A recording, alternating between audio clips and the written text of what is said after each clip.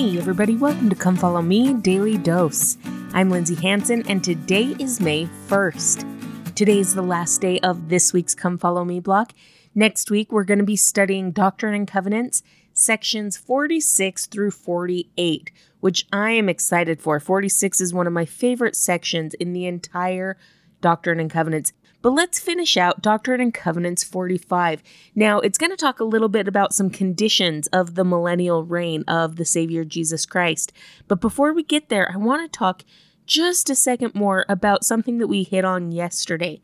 If you'll remember, yesterday we talked about the 10 virgins.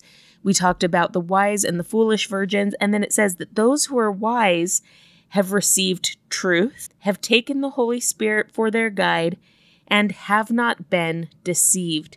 Now, I think that those three things are so important to realize and to recognize. In fact, I've talked about it several times throughout this week, but Doctrine and Covenants 45 is very similar to Matthew chapter 24 and 25, and to Joseph Smith Matthew, because Joseph Smith Matthew is the inspired translation of Matthew chapter 24. Now, when it says that those who are wise are those who have not been deceived, I think that that's important to really understand, because in Joseph Smith Matthew, the Lord is teaching about the conditions of the world before his coming.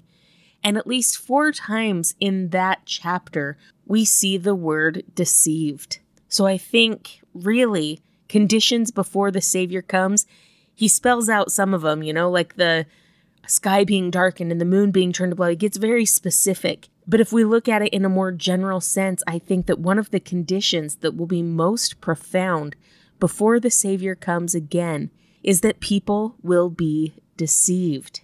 These scriptures talk about men's hearts failing them. Isn't that such a interesting way to think about someone being deceived? Their heart failing them. All of a sudden they can't feel the truth that they need so that they aren't deceived. All these things go hand in hand and they're intermingled. As we receive truth, as we take the Holy Spirit for our guide and allow ourselves to feel and keep ourselves in condition to feel the Spirit, then we cannot be deceived. In Joseph Smith Matthew verse 22, it warns that there will arise false Christs and false prophets, insomuch that, if possible, they shall deceive the very elect, who are the elect according to the covenant. Now, I always thought it was interesting that Christ would warn people about false Christs and false prophets. I always thought that was interesting because if there weren't going to be prophets in these latter days, if there were no prophets again before Christ came, why would he feel like he had to warn them about false prophets? Wouldn't he just say, beware of prophets? Unless the Savior knew and was planning on prophets being a part of the restoration of the gospel or part of the gospel in the latter days, he wouldn't have warned about this, or he would have warned in a completely different way. So he warns about false Christs and false prophets because, if possible, they will deceive the very elect, who are the elect according to the covenant, those who embrace the covenant, who receive the covenant, even those who might be trying to live according to the covenant. Deception is such a pervasive part of the latter days, and the adversary is working in double overtime so that, if possible, he can deceive the elect, the believers. But as I quoted yesterday in verse 37, it says, "Whoso treasureth up my word shall not be deceived." It's the lovers of truth, those who embrace truth, who receive truth, and who don't just hear it on Sundays in church or casually read about it in the scriptures, but those who treasure it up. Those are they who will be inoculated against deception. In fact, President Nelson once said, "I promise that as you daily immerse yourself in the Book of Mormon, you can be immunized against the evils of the day." He also promised that in the coming days, it will not be possible to survive spiritually without the guiding, directing, and comforting, and constant influence of the Holy Ghost. My friends, even though one of the hallmarks of the last day will be the deception of the elect, we can be protected against that deception as we receive and love truth, as we find ways to invite the Holy Ghost into our lives and allow that Spirit to guide us and influence us, and as we treasure up the Word. The Lord is going to go on in these following verses and describe some of the conditions of his millennial reign.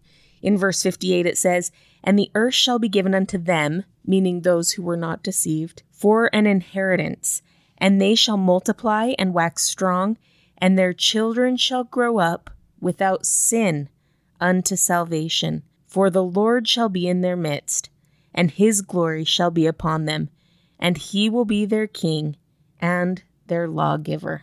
Can you think of anything better than that? The blessing of being one who is not deceived is the blessing of being with him in his millennial reign, having him in your midst, having his glory be upon you. And then my absolute favorite part is this blessing of waxing strong and having your children grow up without sin unto salvation. I've recently told my kids that I worry about them pretty much all the time, especially if they're not with me.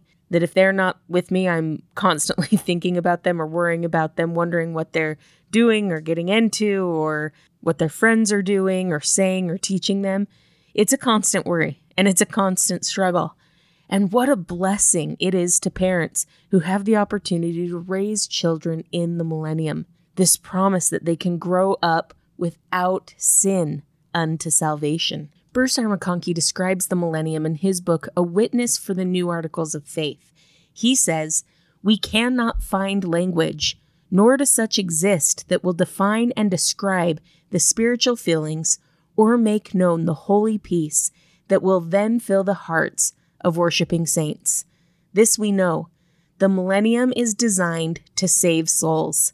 Satan will be bound, and sin as we know it will cease. All false religions and every rite and practice that is not of God will go the way of the earth, and true worship, untainted, unalloyed, unabridged, will fill the hearts of all men. The gospel in its fullness and perfection will fill every heart." I want to be there. I want to be a part of that type of true worship, that holy peace that can fill the hearts of the saints. I love that it says that the millennium is designed to save souls, because Satan will be bound. And even better, all things will be made right in the millennium. Elder Oaks once said, "Singleness, childlessness, death, and divorce frustrate ideals and postpone the fulfillment of promised blessings. Many of the most important deprivations of mortality will be set right in the millennium, which is the time for fulfilling all that is incomplete in the great plan of happiness for our Father's worthy children." All that was wrong, all the injustices, all the hard things, everything that we've lacked will be made right and will be given to us as part of his millennial reign. It all sounds incredible, and I absolutely want to be a part of it. But let's not forget what Spencer W. Kimball has taught us, that we can experience and enjoy a portion of that millennial peace now. He says, when Satan is bound in a single home, when Satan is bound in a single life, the millennium has already begun in that home and in that life. We can create lives of peace and of true worship. We can create homes of peace and of true worship. Through our decisions, through our righteousness, we can bind Satan in our lives. And that portion of the Savior's millennial reign can begin for us. Sometimes I feel like there are days when I see a portion of that. Sometimes I feel like that goal is so far off it will never happen until the Savior comes again. But my friends, I testify that as we prepare, as we receive and love truth, allow the Holy Ghost to guide us in our lives, and treasure up the word so that we won't be deceived, we can feel a portion of the peace promised to us in our lives today. Thank you so much for listening today. If you're enjoying this podcast, make sure to follow us on social media, subscribe, like, comment, or share.